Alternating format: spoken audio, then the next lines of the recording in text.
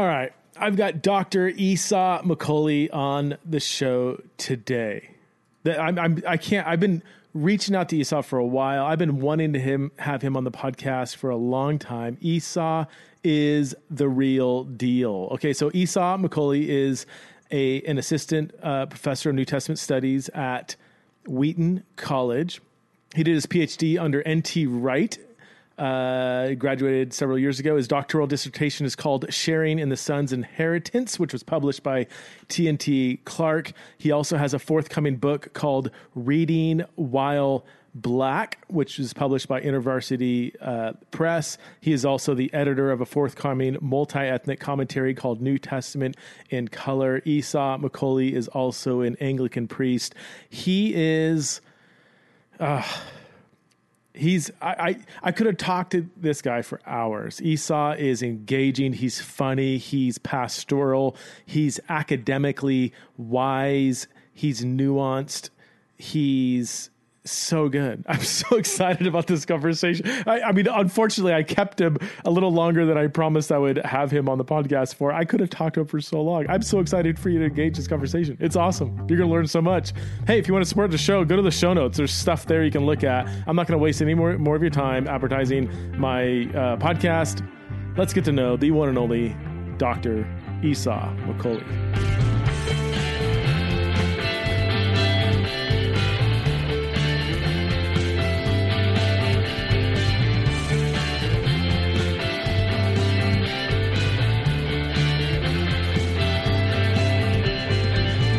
Hey friends, I'm here with Dr. Esau McCaulley. Esau is a biblical scholar, did a PhD under N.T. Wright, and is also an Anglican priest. He's a man of the church. He's a man of the academy, and he wrote a recent, a forthcoming book called Reading While Black. Or is it Reading the Bible While Black or Reading While Black? Which one is it, Esau?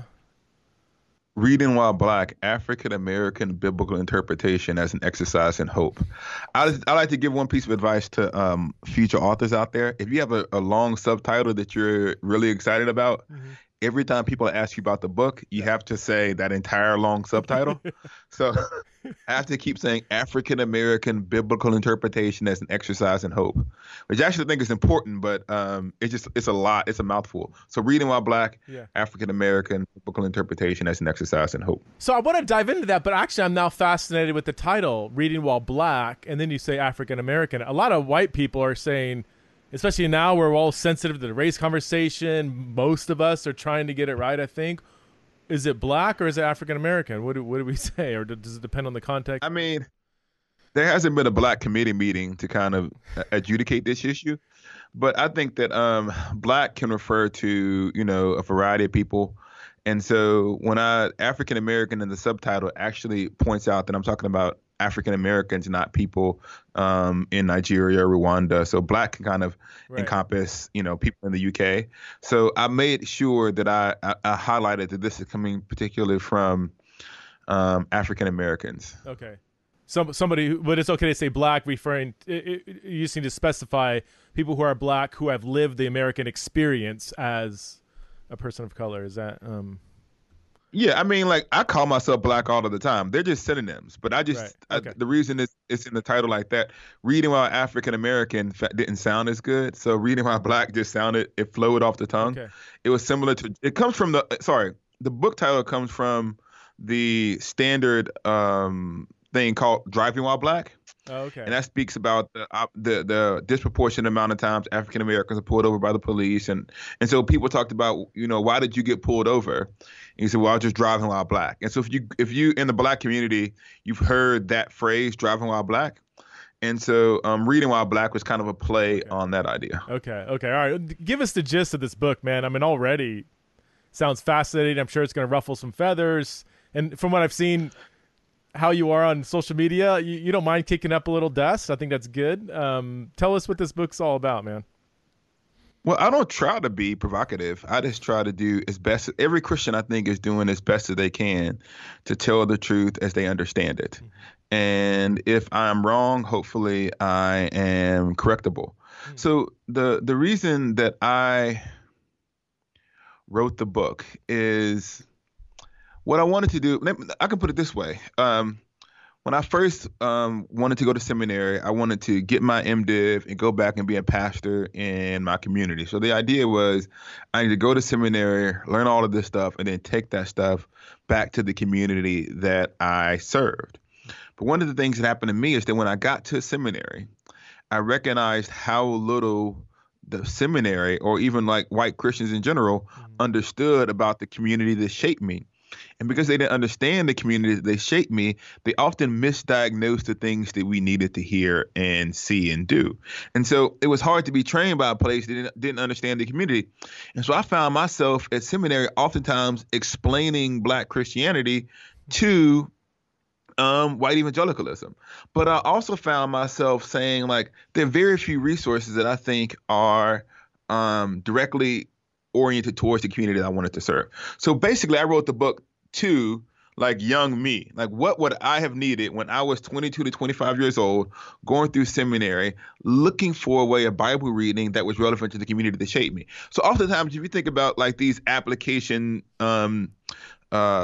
commentaries that we have. Yeah. Well, most of them are applied to kind of white middle class suburban churches, because most of the people who write these commentaries write them to that community. So when they think about how does this apply, they're not thinking about how does this apply to a 19-year-old Black kid who's transitioning from an all-Black high school to a white college, or a working class Black guy who's just trying to take care of his family. When I was taking my preaching classes, they talked about whenever you write a sermon, you have to populate the room with certain people. So you got to think about, how is this person going to hear it? How is this person going to hear it if you want the sermon to be effective? And so what I realized is so little biblical scholarship was populated, the exegesis was oriented towards the people in the communities that I served, that I was a part of. And so Reading While Black was an attempt to serve that community, but also at the same time to demonstrate to the academy its own blind spots, the kinds of things that they aren't even asking, or the kinds of things they aren't considering. So, and the first and foremost, it's not a book, and a lot of people kind of want Black people to explain Black people to white people. So it's like, here's how to understand Blackness, but this is not this book. The book is not written to white Christians to explain Blackness to them, or Black faith. Okay. It's actually written to the Black community, trying as best as I can to say, here's the way in which we can be faithful Christians in this generation through the practice of Bible reading. Can you get that's helpful? That was my question: is who is the audience? Is it trying to help white people out, or trying to address specifically Black people? No, it's like it is written to African American Christians. But here's the important part about that. Sometimes I like to tell this story. When when we and my wife first got married, we were in the military. And we got stationed abroad in Japan, and I was not working. I was staying home with the kids, and she was off doing her military stuff. She's a Navy doc, and so I started going to the like stay-at-home parents activities, but it was mostly women. And at first they were trying to make some kind of allowances for me, saying, oh, they were trying to say men. But after a while, they kind of said, you know what? It's too much work to like make the exception for Esau. We're just going to talk about like what it's like to be a Navy wife. So like the events were like moms and tots. And I remember this one time they were, we need to get but this is their description, so don't yell at me. We need to get our bikini bodies ready. I was like, you know what? I don't have a bikini body, and I don't know if this is my move. But what it did is that it gave me an insight. And even like when we would sit around at the playground, they would no longer make exceptions to me. And so I actually got to say, how do women actually talk when they are no longer concerned with men's presence? And as one male, I was not significant to make them adjust the conversation. So what I like to say is that like sitting in on a conversation in which you're not the center of the conversation is also informative. Because when I speak to a majority white audience, I'm always thinking to myself, how much of this can they take before this is too much emotionally for them? So there's always this filter that's going on, or at least because you're in that setting, it's like the power dynamics are off. But if you're in a Black room, right, the entire conversation is different because they're not making allowances for you, and you're sitting in and you will learn more. Because I will tell you this, there's a lot of crazy things that people will say in an all-white room that they won't. I'm talking about like a white pastor. you take that exact same person and you put him in a room full of 50 black pastors Yeah. and see if his personality doesn't change. Huh. And so the important thing that I want to say is that, like, one of the good things about reading While Black is it allows you to, as best as I can, invite you into the room to hear the kinds of conversations we're asking.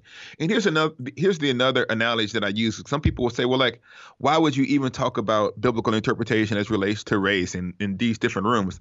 But I will tell you this. Every single pastor does this. So when a pastor has a text in front of him and he's thinking, how does this text speak to married couples, right? And you're thinking, okay, if I'm in a room full of married couples, I'm going to preach this text one way. If I'm preaching to, 18 to 22-year-olds who are thinking about entering relationships, I'm going to bring out these aspects of the text. If I'm preaching to a youth group, I'm going to preach it a little bit differently. In each one of, or if you move from a city, right, to a rural area, you're going to preach differently. So all of these things, it's not that it's changing the truth of the text, right? The text has a truth, but the way that truth is applied varies by community. And when we talk about that, no one gets mad, right? No one says, like, how does like Ephesians 2 speak to parenting? It's not controversial. How does Ephesians 2 speak to how African Americans engage in the world? Then becomes controversial. So when I'm talking about reading while black, I'm talking about the kinds of questions that African Americans bring to the biblical text that are distinct from the kinds of questions that white Christians might bring to the text because they've had different experiences. Now, what makes this still kind of we're all influenced by our circumstances and our surroundings, and these impact the kinds of questions that we ask. But it doesn't mean that God's word isn't allowed to speak back to us, right? Reading while blackness informs the question, right? We still allow God to, like, give us the answer. Yeah. And so what we're talking about, but here's the thing though, sometimes because of the community that you are in, you will ask the wrong kinds of questions of the text. And sometimes someone from a different community can help you see a blind spot that you hadn't seen before. So here's a paradigmatic example. Here's the paradigmatic example. Slavery. Yeah. And you can talk about this. You can look at it. This is what happened.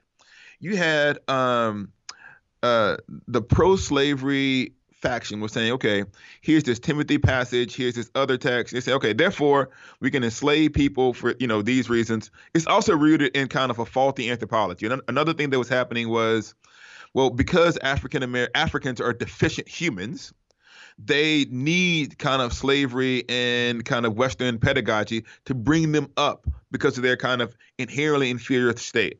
So there was two exegetical flaws. One was a faulty anthropology, and the second was a myopic focus on a few Pauline texts. So why did they make these exegetical mistakes that are clear to us right now? Because their social location as their privileged class sent them to the Bible with the question of, how can I support the exploitation of other people? It was greed rooted in their place in society that distorted how they read the Bible. Yeah. The initial African American encounter with the Bible, as it relates to the same context, is saying, well, hold on. In this passage here, Genesis 1:26-28 says that all humanity is made in God's image. Now, that was in the white master's Bible. But what the black Christian said is the implications of this text for black people is your anthropology is wrong.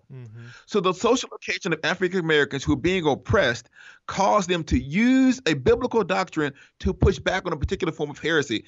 And they asked the question, what does Genesis 1:26-28 say about blackness, precisely because they were in a location in which blackness was being disrespected?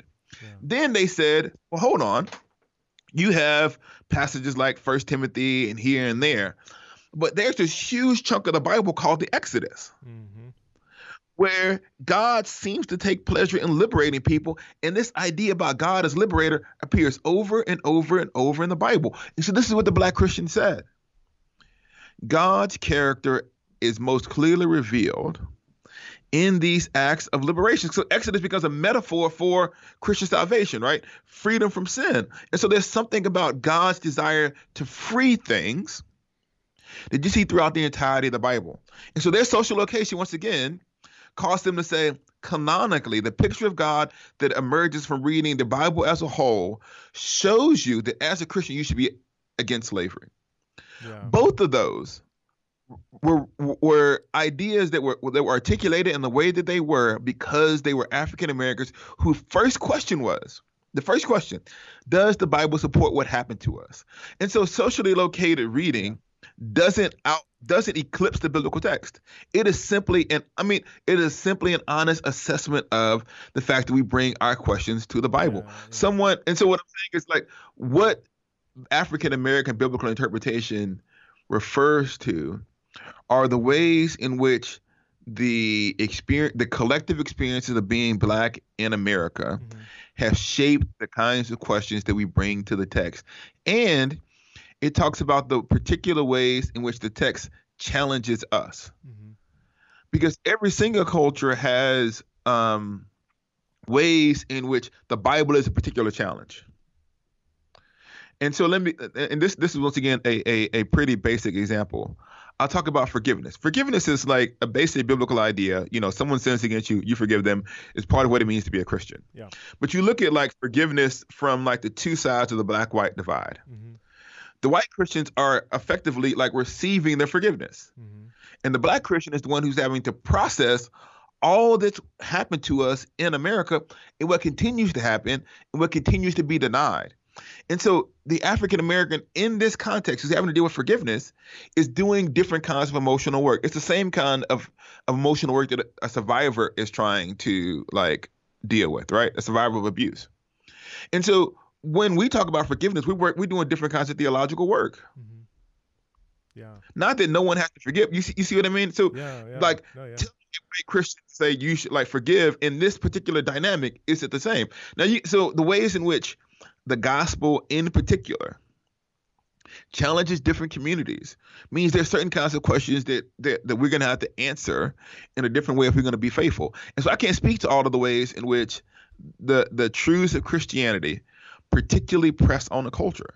But we can even talk about like the ways in which individualism, like American individualism, functions to kind of push back on any kind of corporate responsibility in white Christian settings. And so what I want to say is this. There is an exegetical motivation against corporate responsibility because corporate responsibility in a white Christian context requires certain kinds of like added burden, right? So there's this idea of like, I'm at all complicit in anything that happened before I was born. Then that puts a lot of weight. So like there's an exegetical motivation not to see those kinds of things. And so what I'm saying is that like it's the Bible as God's word comes to different communities, but the ways in which it challenges and pushes back and transforms each culture is as varied as the culture. And that when you get all of these cultures together reading the Bible, right, that's how you get to the truth. Because I need a Ugandan or a Nigerian to come and say, here's some American blind spots. I might need my Asian American brothers and sisters to say, here's some things that you might not see because you're so caught up in the Black-white binary. And so what I'm talking about is literally the entire body of Christ reading the Bible together so that we might properly understand it. And since I can't speak all of the ways in which other cultures read the Bible and the questions that they ask, I could talk about the ways in which my culture reads the Bible and the kinds of questions that we ask. And so this is what I'm trying to like contribute to the conversation around the truth of God's word. But, oh man, I've got about 18 different questions that running through my, first of all, it just makes me want to read your book more. And if it means anything, I just want to 100% affirm that the Bible can be absolute truth. And yet our interpretive process by which we access that absolute truth is colored by gender, socioeconomic status, ethnicity, power dynamics, geographical location, even temporal. Like we are living we read it as post-Enlightenment readers, and that plays a role too. Denomination. I mean, there's so many intricate layers that color doesn't mean our interpretation is wrong or right. It just means we have lenses on. We all have lenses on, right? And the only thing I'm doing is I'm being honest about my lens. Yeah. And just actually, to be funny, to be honest, that's only one of the lenses. So one of the things I do when I teach New Testament, and the students laugh because when we go through the Bible, I kind of point out Christians when this is their moment. So we get to Ephesians like 1 and 2. I say, okay, Calvinists, here you go. And like they all perk up God's sovereignty over human affairs, right? Or when we get to Acts, so like, okay, Pentecostals, here you go. The Holy Spirit. Or we get to the Gospels, here's my personal relationship with people, with Jesus people. We get to the Sermon on the Mount, our ethicist. Every tradition, right? Anglicans feel like we really believe that we like invented Advent and Christmas. I know we think that we do, like nobody does it like we do, right? So we know, well, like when it's baby Jesus time, John 1, the Anglicans kind of rise up. When it's time for like atonement theory, here comes the Presbyterians.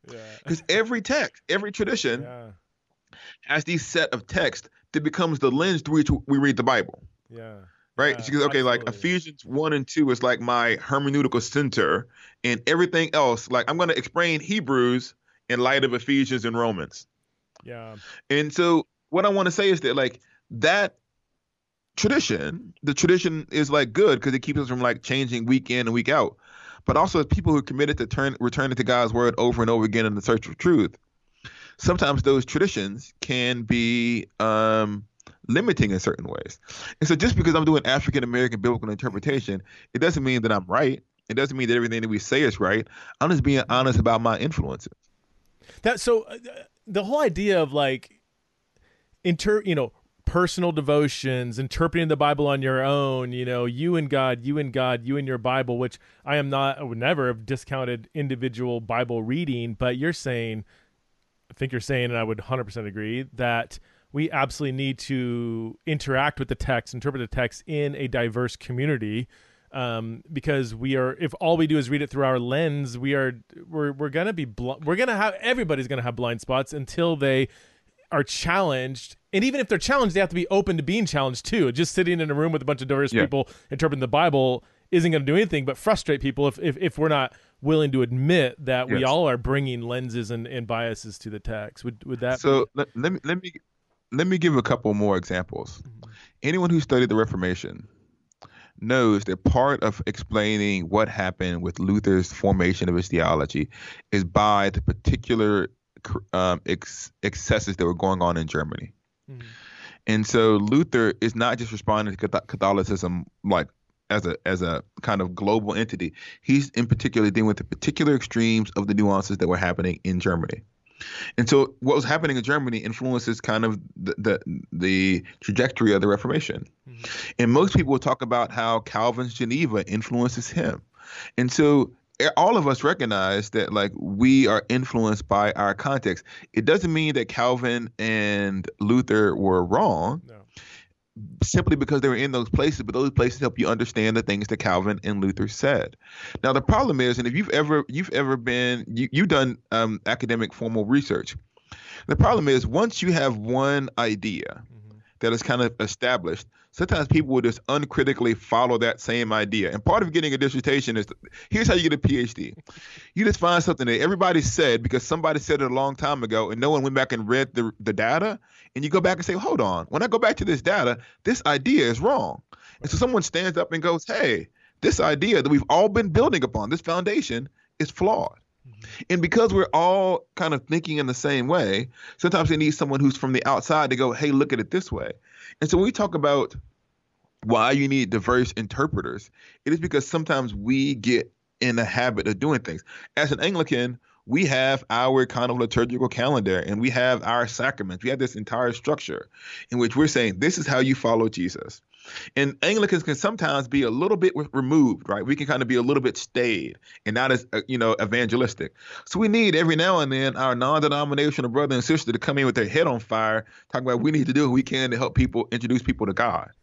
But here's the thing though, they can sometimes, like in the global body, they can kind of inject Anglicanism with kind of the free church chaos, right? And I mean chaos in a good sense, like innovative chaos.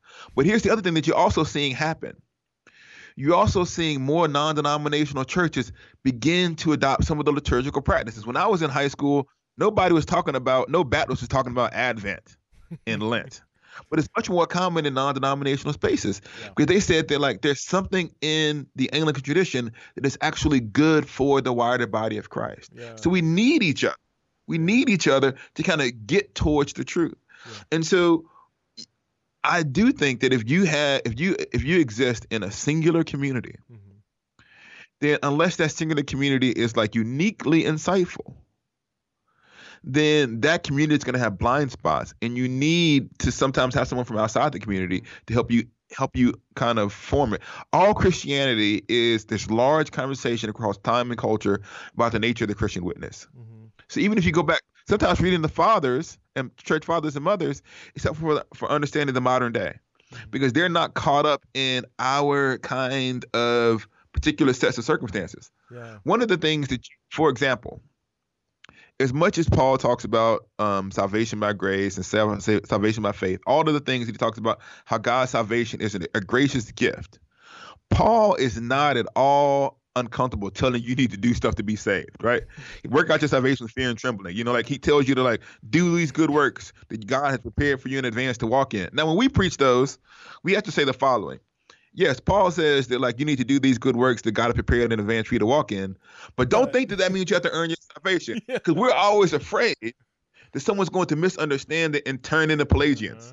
But Paul was super comfortable both saying you're saved apart from anything that you do in one chapter, and 3 chapters later, without any qualification, say do A, B, and C if you love Jesus. Because he's not afraid, but because we're so influenced by the Reformation binary, we're always protecting people from becoming Pelagians. That's our biggest fear. That wasn't Paul's fear. Isn't there something to the fact that we have a fourfold diverse gospel witness to Christ and not just one gospel? Doesn't that show that God's not afraid of different angles and slants and perspectives? And I mean, or even like when I was studying at Aberdeen, one of my fellow students, he was doing his doctoral work on the general epistles from a canonical perspective, and he said the very canonical placement of the general epistles, Hebrews through Jude or whatever, or Revelation, I guess, it was almost designed to be an added corrective, maybe that's too strong of a term, an added complement to Paul, and this is why, like, the very tension we see between Romans 3, James 2, between some statements in Hebrews and Paul's letters, like, that's actually intentional. We didn't want, it's not like Paul's the primary voice and his emphasis on divine agency, or even like, I mean, even acknowledge that even within Paul there's diversity, but let's just understand Paul through a Lutheran lens. Even if we do that, we shouldn't go the Lutheran route and say, therefore James is kind of a right straw epistle, or there's these problems over there in the general letters. Like, those aren't problems. Those are absolutely necessary complements to Paul's emphasis on salvation by faith. Yeah, I think my Lutheran scholars are going to say that that was one offhanded statement by Luther, but I don't think Luther actually wanted to kick James out. I've read something about that. Okay. What I would say is that, like, the Bible, when I talk about, so when you think about the Gospels, let's just kind of stick with the Gospels. We think about like the Jesus who emerges in Matthew, Mark, Luke, and John are not in contradiction with one another. Right. That it's the same Jesus, but they bring out facets of his personality or facets of who Jesus is that are relevant both for the culture of the time in that community they're writing to, but also in the providence of God to the body of Christ.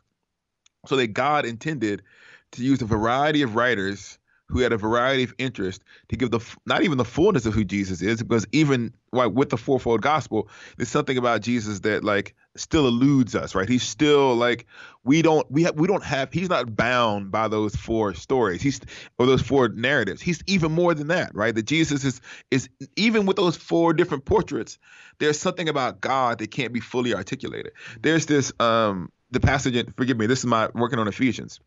Paul talks about having the strength to know the love of Christ that surpasses all understanding. So Paul's like idea is, I want to pray that you have the strength to know the ultimately unknowable, because God is beyond anything we can define. And so, yes, I don't think that any community has a what do you want to call, a corner on the truth, such that they can say we have no need of you. Mm-hmm. And that the body of Christ is supposed to be one people under the lordship of Christ across different cultures. Then we need those cultures to fully understand and apply what God would have his people do and be. Yeah, that's good. Hey, I want to go back to, there's a question I had about blind spots. You spent a lot of time, right, in white evangelical, well, just in white evangelicalism as a whole. You know that world. Yes. What are some other blind spots you've seen? I mean, because you know the slavery one, I guess most people are like, oh yeah, I totally get that. What are some that maybe stereotypically white evangelicals might be more blind to that you know? Yeah, I always say some, because people will say this doesn't describe me. So Right. I can't speak to every single like white Christian. I would say that in general, there is, and this is what I see a lot of students struggle with. There is, and this actually influences like our biblical interpretation. But and I always get the quadrilateral wrong. So if evangelicalism is emphasis on the cross, cruciformism, Yeah. the need for evangelism, personal salvation, I forget all four of them. Whatever the four Yeah. Bevington quadrilaterals are, I always say there's kind of two unspoken ones that don't often get articulated. One is kind of like a gentleman's agreement not to be too critical of the United States. So there's this idea that there's a strong link between their faith and kind of American exceptionalism. Mm-hmm. And this idea that and so there's such that criticisms of America sometimes feel almost like criticisms of Christianity, Mm-hmm. especially if it's criticisms of an early era of American history. So right now, people will say, okay, because of abortion or whatever, that America is in a rough spate now. But they harken back to the golden ages of like the 50s and the 60s. What I want to say is that like America never had like what people call the golden age before the supposed moral decline of America is during the era of segregation. And so when black people were less free, people say, well, this is the golden era. Now that black people have more freedoms, there's a moral decline. And so what I want to say is that so when you start talking about like the history of oppression, if you go back from the founding of the country, so if you tell the story this way, America was, founded by the exploitation of the Native Americans, the enslavement of black people through the exploitation of Asian Americans on the western part of the country, as it relates to kind of the theft of parts of the Southwest through the war with Mexico, up through what happened with African Americans during post-Reconstruction, Jim Crow. And you say all of those things, people say, well, are you grateful to be here? And how can you that narrative Mm-hmm. makes people think that you must be a theological liberal for having what they consider a heretical reading of American history. Yeah. And so what separates African American churches and white evangelical churches is oftentimes not theological in the sense of it's different readings of American history. But the other part that's related to that is that there's an evolutionary way of telling this story. Mm-hmm. When I say evolutionary, is that the idea was that, yes, America did these bad things. Now we're evolved to this new place where now these freedoms are here. And so if you just give us more time, we will continue to give you freedom. So you should be patient. And so this idea that African Americans, the people struggling for justice, should always be patient. Mm-hmm. And so when you appear to be impatient and critical, regardless of your other theological beliefs, Mm-hmm. you're sometimes pushed to the side in evangelicalism. Yeah. And now I don't want to make it seem this when I talk about complex ideas, two things can be true at the same time. It can be true that America has made tremendous progress over its history, but it is also true to say that existing problems still remain, and the progress that has been made is no excuse for patience, because in every single generation, African American Christians have been told to be patient. The What to the Slave is the 4th of July, the sermon that Frederick Douglass gives, Mm-hmm. or the message that he gives, is a criticism. Like, look, you guys are having all of these celebrations, but how can you have these celebrations when black people still experiencing these oppressions? And people said at the time, how can he possibly be so critical? Because he should be happy that he's free and that America's moving towards this place. The other one that you can see is if you read Frederick Douglass's speech when they dedicated the monument to Lincoln after his assassination. And rather than just being laudatory for Lincoln, he criticizes Lincoln for being so halting in the freeing of black people. And people said, how can you possibly stand here, Frederick, when we're literally putting up a monument to Lincoln and criticize him? You should be grateful. So the assumption of the requirement for black gratitude at every single step is one of these kinds of things that then influences how we see black claims on justice, right? So when black Christians say, here are all of these passages in the Bible about how we should care about the poor and the foreigner. Here are all these things that Jesus says. Well, you're distracting us from the main message. You should just talk about Jesus and then kind of let America's evolutionary ethic take its place. This is how these two things work together, right? Yeah. So you don't got to talk about it. You just convert me, and converting me will solve the problem. But then the African American said, well, hold on. We've had white Christians for centuries. And what has to happen is that, and I don't want to make this to be misunderstood. Yes, the gospel addresses all of these issues. The gospel addresses ethnic enmity. But what you have to do as a pastor is disciple people through the preaching of the entirety of the Bible.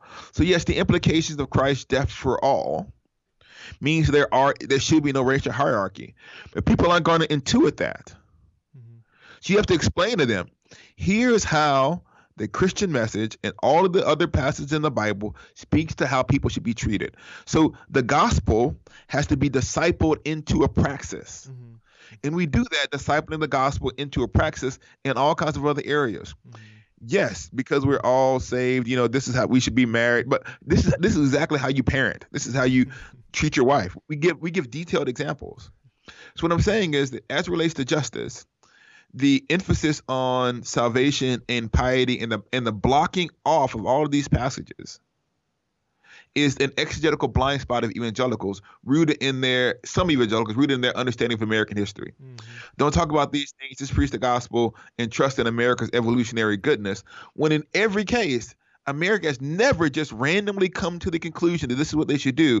It's been by being publicly challenged and pushed back on and saying what you're doing is not keeping with your stated beliefs. So that conflict has to become explicit, not implicit. So you're saying like a white individual's association with the corporate white experience in America is a blind spot for how we maybe de-emphasize or even just flat out blind to maybe the gospel or the biblical, I would say, emphasis on issues of social justice, and so on, where somebody reading the Bible from a corporate black experience is going to be much, much more in tune to the many passages that are kind of this dichotomy between I'm just going to preach Jesus, not do the. That's just such a false. Like if you're going to preach the biblical Jesus, you are preaching somebody who, in part, was addressing loads of social, even racial issues and tensions of his day.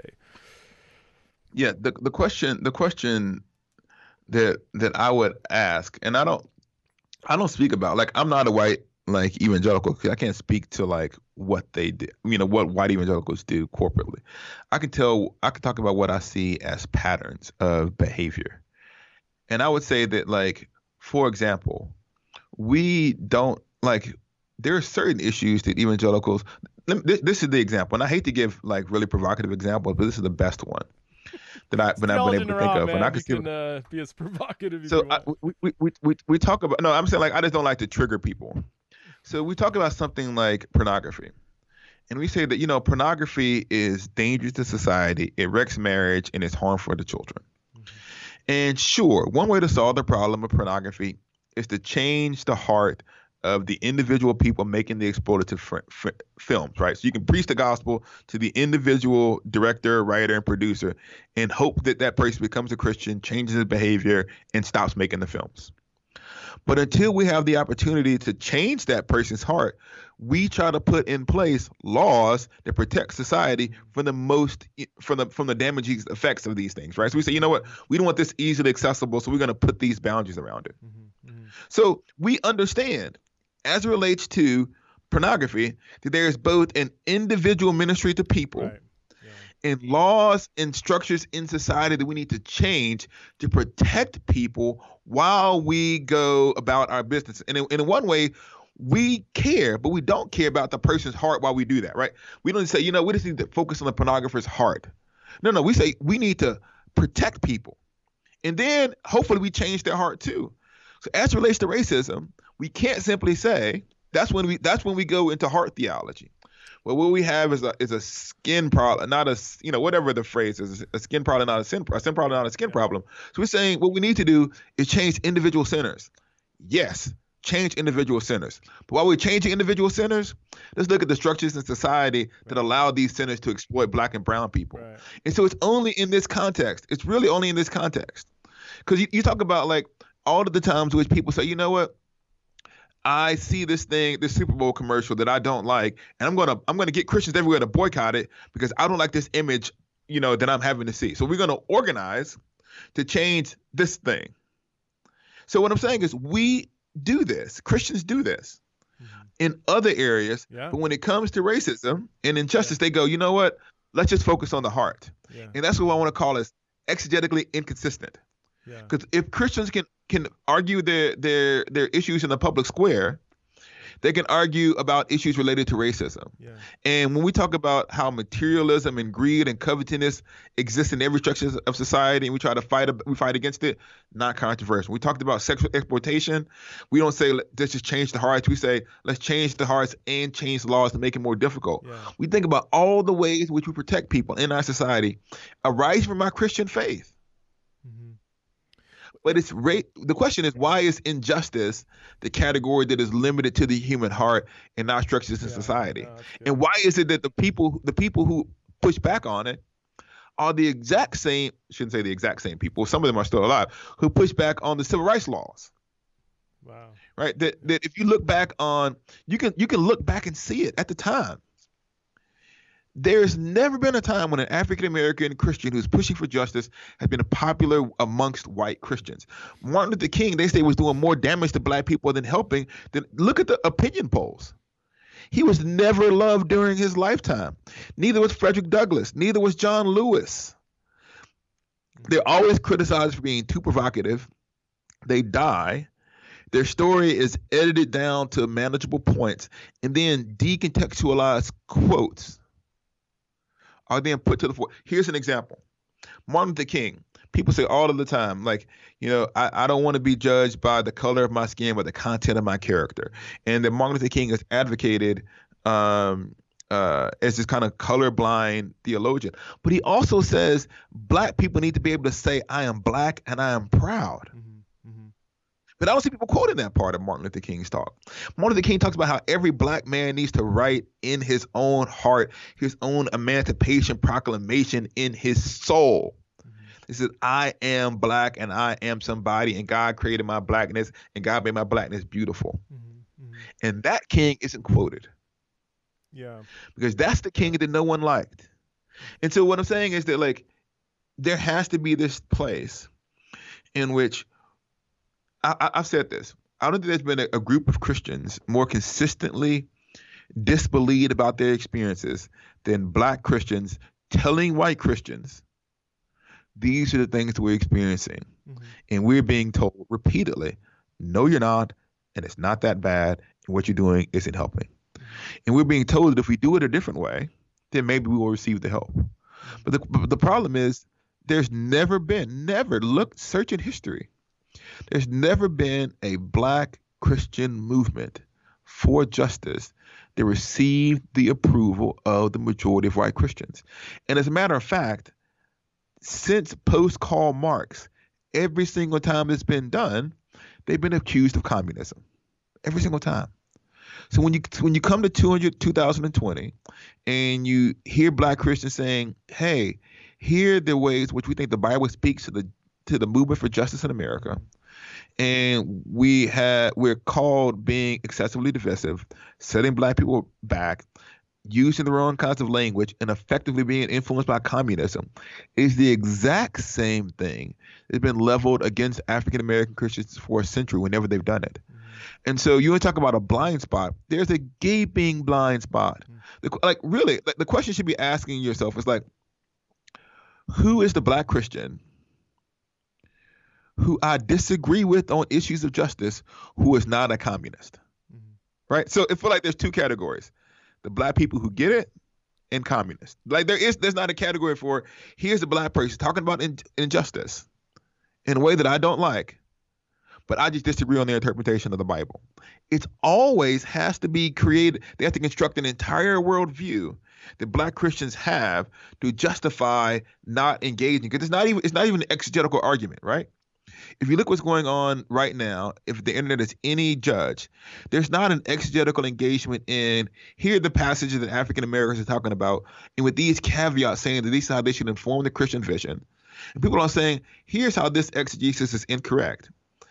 What's actually happening is here's an entire worldview that explains why black Christians are saying what they're saying and why you don't have to listen to them. The lack of exegesis, the lack of serious engagement with biblical text is startling. So I got a bunch of questions. We're running out of time, man. And maybe it's because I run in maybe different circles, but in my circles, and that would maybe include the limited time I spend on social media, whatever, just paying attention to the broader Christian world. It seems like white evangelicals are just tripping over themselves to be anti-racist. And I mean, you have so many, literally millions of white Christians clamoring over Robin DiAngelo's just horrendously written book, White Fragility, and others. And it's like, so maybe it's because I swim in broader evangelical circles. Maybe there is a far right evangelical that is really pushing. That's not my world. So am I living in a small world, or are white Christians? No, I think that like this is another interesting question. I think that there's a portion of evangelicalism that's changing. Okay. And I think that it's a portion of younger evangelicals. But what I want to say is maybe that's more my audience. Yeah. But I would also say, and I'm going to get in trouble for this one, but this is, what do I care? we have to be discerning. And what I want to talk about this is there's a lot of people who are talking about social justice who have a variety of different theological frames. Mm-hmm. And you can say this way of talking about the movement for justice is helpful, and this part of the movement isn't helpful. Or this part of what they say is helpful, and this part isn't helpful. The best analogy I've come up with to describe this is the Reformation. Mm-hmm. So out of the Reformation comes Lutherans, Calvinists, Anglicans, Anabaptists, Quakers, Shakers, all of these things. All of them were rooted in this singular idea about, justification by faith. But it's spread out into a variety of different practices, some of which were helpful and some of which weren't helpful. And as we step back from the Reformation, we can start to begin to trace these different lines. And we were able to say, you know what? This part of what they were doing, I'm not going to go with. So like Luther might have been good here, but he had this huge problem with anti-Semitism. Mm-hmm. Or we might say that Calvin did this, but he did this part wrong. The Anglicans did everything right. No, just kidding. And so what I'm saying is that as it relates to issues of the current move for justice, one of the things that I see some people doing is the exact same thing that the Catholics do to Protestants. They sit back and they look at the extremes and say, look, there's 1,000 different denominations, and look at this crazy thing that the Protestants did. Therefore, Protestantism is wrong. Mm-hmm. Full stop. Come and be a Catholic. And so what I see some people doing is looking over the entire discussion of justice in America and say, look, here, and here are extremes, and here are ways in which these things are destructive for Christian practices. Therefore, let's pull back from the entire conversation about justice. And so what I want to say is, no. What you have to be able to do is to say this, and this are bad appropriations, and here's a helpful one. And so what I would think that if I see one danger amongst some portions of white evangelicalism is a lack of theological discrimination arising from excessive guilt. Yeah. And so one way to not be like your parents is to say, well, I'm going to be like super pro everything, like anti-racist, and I'm going to take it all in. But what I want to say is that you can't trade one extreme for the other. Mm-hmm. And there's a variety of African American Christian voices and African American voices more broadly. You should read all of them, but you should also discern the streams of the tradition, right? Just like there's streams of the African of kind of white Christianity, there's streams of Black Christianity, and I don't know how discerning like some white evangelicals are of these different streams and the nature of those conversations. And so it's going to take a while for them to understand kind of the clusters of ideas. In the same way that it takes a while to kind of get the like it takes a while to kind of get, okay, when this scholar in the Reformation is dealing with this and following up on this idea, and he's pushing back on this person. And so what I want to say is that in the same way that you need to populate the room, even with Pauline scholarship, here's an apocalyptic reading of Paul, here's a new perspective reading of Paul, here's an old perspective reading of Paul, here's a radical new perspective on Paul, here's Paul within Judaism. You begin to populate all of those people to understand the conversation. What I want to say that in Black Christianity and the movement for justice, you have to learn that the conversation is just as complex. And it can't just be as simple as let's just read all the Black people and put it all into a bowl and mix it out and come up with this kind of conflicting series of ideas. And so what I want to say is that sometimes you need to like read all the different things and keep your theological wits about you as you do that. There is this thing that I think is called historic Christianity that is not rooted in like whiteness and white supremacy. And I think there's like you can believe the creeds and the scriptures and the Trinitarian theology and the dual nature of Christ. I don't think that's just like Western imperialism enforcing a distorted picture of Jesus on the world. So what I want to say is care about justice, but don't lose your head in that context. That's good, man. Can I ask you for some pastoral advice? I mean, this is going to go on the record. I don't know how many people are listening to this, but this is really just, I would almost ask this offline. But it has to do exactly with what you're saying. So what I've been trying to do, and I've been trying to engage the race conversation off and on for maybe 15 years. So it was back in 2005. A good friend of mine said, "Have you read the autobiography of Malcolm X yet?" And I was like, and it was a yet. And I said, no, I grew up thinking he was just like the devil, read that book, absolutely reconfigured how I even go about the race conversation, realized there's so much, all the lenses stuff, all the stuff we talked about. And so it's been an interest of mine for a while. And more recently, obviously I'm trying to get up to speed on some newer works. And so I've been trying to it might be a longer question, but I've been trying to do exactly what you're saying, I think, of reading a range of voices. I do, when it comes to the race conversation, I do tend to prioritize Black intellectual voices. I'm reading white people too. I mean, I read, so this is an interesting exercise, reading these two books chapter by chapter, back to back. I can only see one of them, White Fragility. I don't see the other one. So Shelby Steele, White Guilt, and then Beverly D'Angelo. Oh wait, okay. I think it's coming out. My camera's flipped. Anyway, one's white woke liberal woman. The other one's Black intellectual scholar. They fundamentally disagree. So I am reading some white scholarly voices. I do tend to prioritize Black voices, but I'm seeing, especially in this kind of third wave of anti-racism, that there's a diversity of really interesting, challenging perspectives and voices. So from what I'm trying to do is read widely, formulate my opinions, my thoughts, my responses, whatever, a bit slower. I think in the social media era, everybody's just jumping on every little thing. And I'm like, exactly what you said, like Pauline scholarship. If all of a sudden I read an N.T. Wright book and I was like, oh my gosh, N.T. You're like, whoa, hold on. You got to read Francis Watson and John Barclay. You have to read people like just hit pause. And I do understand there is an urgency to having a correct perspective on what's going on in America now. But it is way more complex than some of my white, woke, liberal, younger, typically often Christian friends make it out to be. And I'm like, I want to do a lot of listening, a lot of reading, a lot of thinking right now, prioritizing the diverse range of Black, typically intellectual voices. That's what I've been doing. Yeah. So you, as a pastor, tell me yes, no, yeah, but do this, or maybe don't do that. I would say a couple of things. First of all, like Like woke as an insult is like rooted in kind of a certain segment of evangelicalism that thinks like that ties those two things together. I'm using it neutrally, And just so you so know. I'm not trying to use I it. know. Yeah. So like, okay, liberal. Okay, so I guess what I would say is I tell people to stay in their lane. And this is what I mean. I'm a New Testament scholar. Yeah. I'm not a sociologist. I'm not an economist. So I try to use things that are within my competence, and I try to limit myself to things that are like beyond my competence as far as speaking as an expert.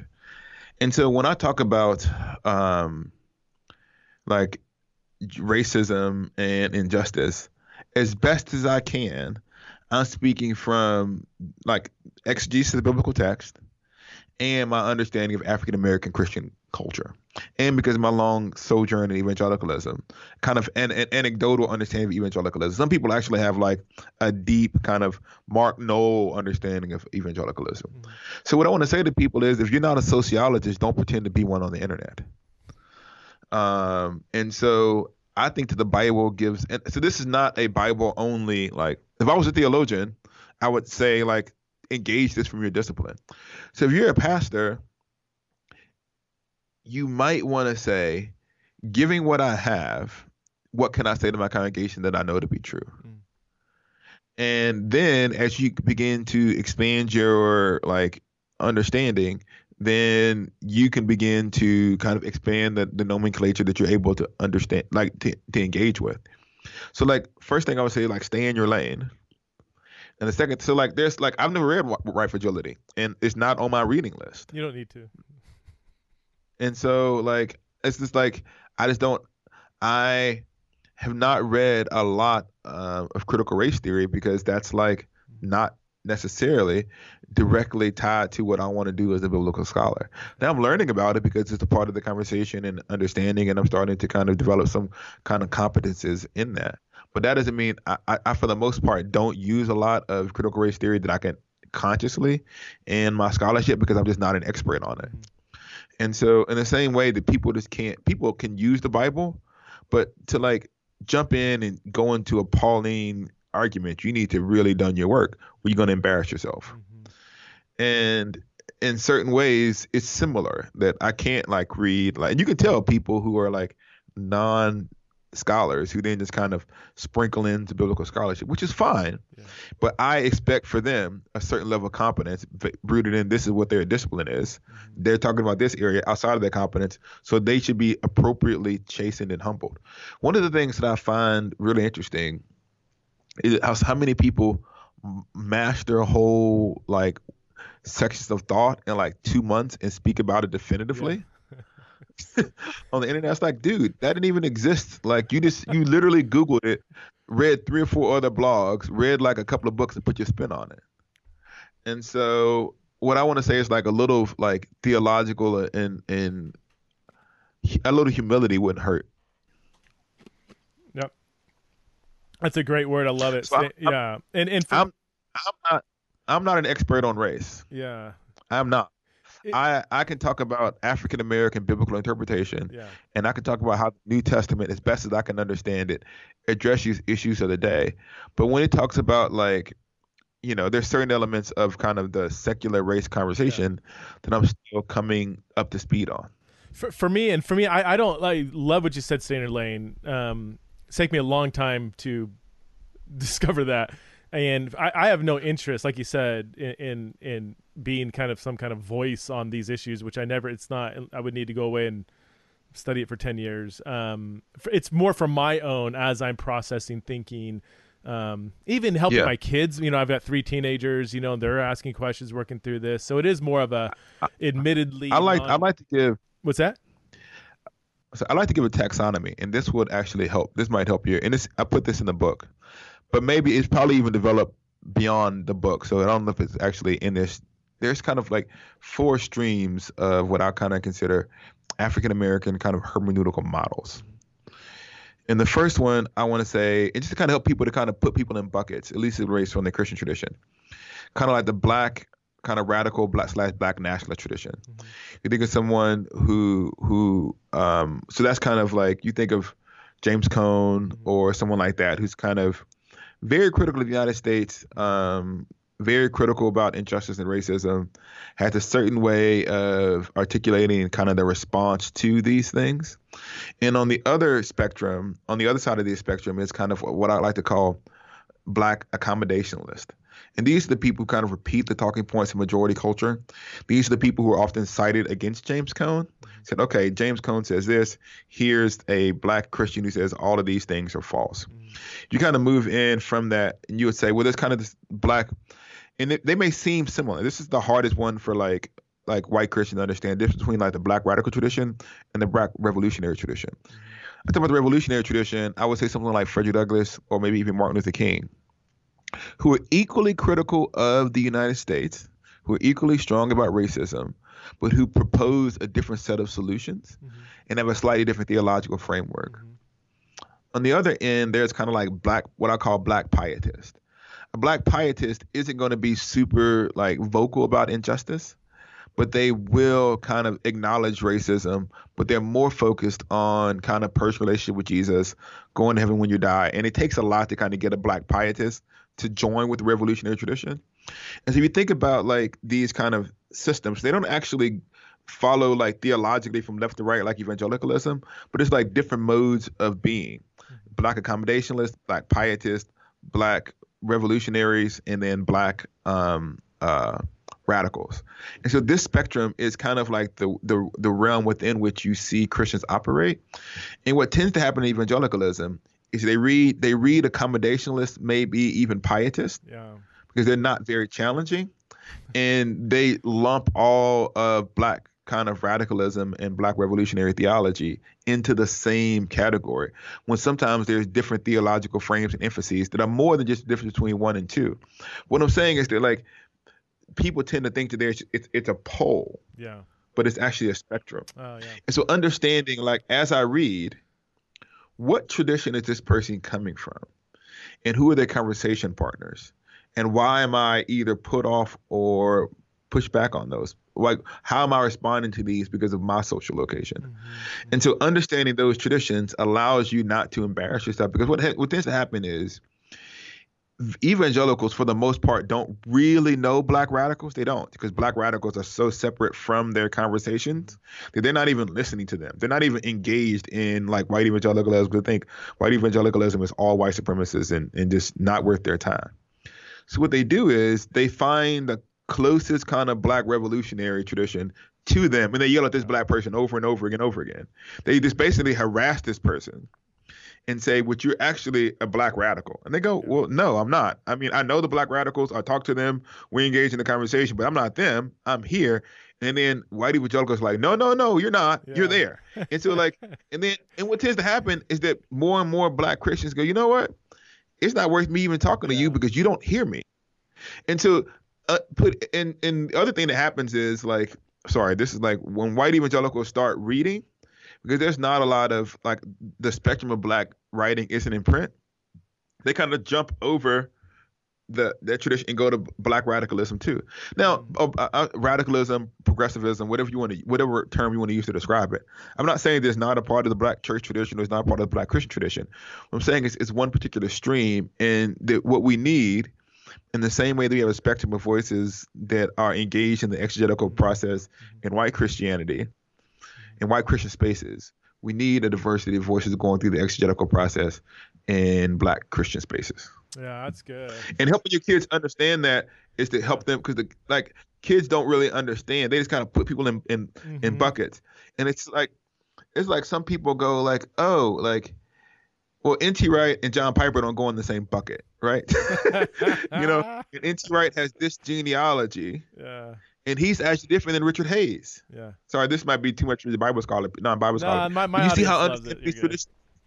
You see what I mean? Yeah. So you can say there's Barclay, there's Wright, there's Hayes, there's J. Louis Martin, may he rest in peace. All of these people who give birth to schools that are in dialogue with one another. Yeah. And understanding this is pivotal to understanding the exegetical process.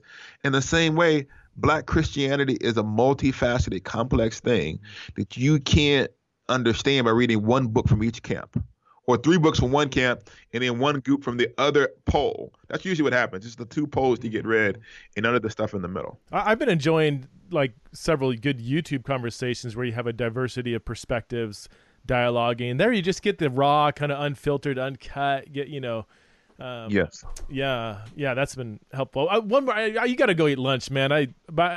Just one quick question I've been wanting to ask you in the last 10 minutes as you're talking. Is it okay? Is it insulting? Maybe not insulting, but maybe naive, or maybe it is insulting when white people assume like you're an expert on race relations, or like, hey, you're black, tell us what's going on in the world today, Or is that actually like, how do you feel when people kind of assume that you're an expert on race relations? Well, I think that what black Christians, or at least I am called to do, is to be both a scholar and a practitioner. Mm-hmm. So, as a writer, we're writing about these problems. We're trying to think about these problems. We're trying to give a theological account. So when people then say, okay, if you've raised the problem, now fix it in an hour conversation. Well, hold on. Like, that's not my, like, there's doctors who do research and doctors who do surgery. You don't tell the doctor at the end of the surgery, at the end of research, now come cut my heart open and fix my heart. No. Like, here's the data. Now that data has to go to the practitioners. And so, so it's like people think that the only way that your criticism is significant is if you have the solution and you can say, explain to me how I can fix this problem. So what I want to say is that there's an assumption of omnicompetence and there's an assumption of limited competence. That sounds like they're in contradiction, but this is what I mean. Omnicompetence is we can go from diagnosis to cure to praxis in an hour. And that's what we can do. Yeah. But we're also limited to that expertise. Yeah. So I have a PhD in New Testament. So I know New Testament scholarship. I've written stuff about Paul. I have a dissertation and nobody reads about Paul. And people assume that the only thing that I could talk about are issues related to race and ethnicity. So you're both omnicompetent on issues of race and of no competence on issues not related specifically to race. Yeah. And so the freedom to move freely in and out of those conversations are difficult. So some African Americans avoid it because they think, well, if I speak about it, this is the only thing that people ask me to speak about. So they kind of, in order to have the freedom to do other things, they kind of limit it. I tend to say, well, I'm going to talk about it as much as I want to talk about it. And when I'm done, I'm done. Yeah. I tell people on the internet, you get 2 replies in a tweet. After that, you need to take my class. I don't give theological education for free on the internet. Esau, thanks so much for being on Theology in the Raw. Really appreciate you, your work, your voice. Keep up the good work, man. Really thankful for you. And maybe we'll have you on again sometime. We can just talk about Pauline scholarship. How's that? Yes, hopefully I can get back to reading some good Pauline scholarship. This has been a hectic summer. Thank you for having me. God bless you all. Don't email me. Goodbye.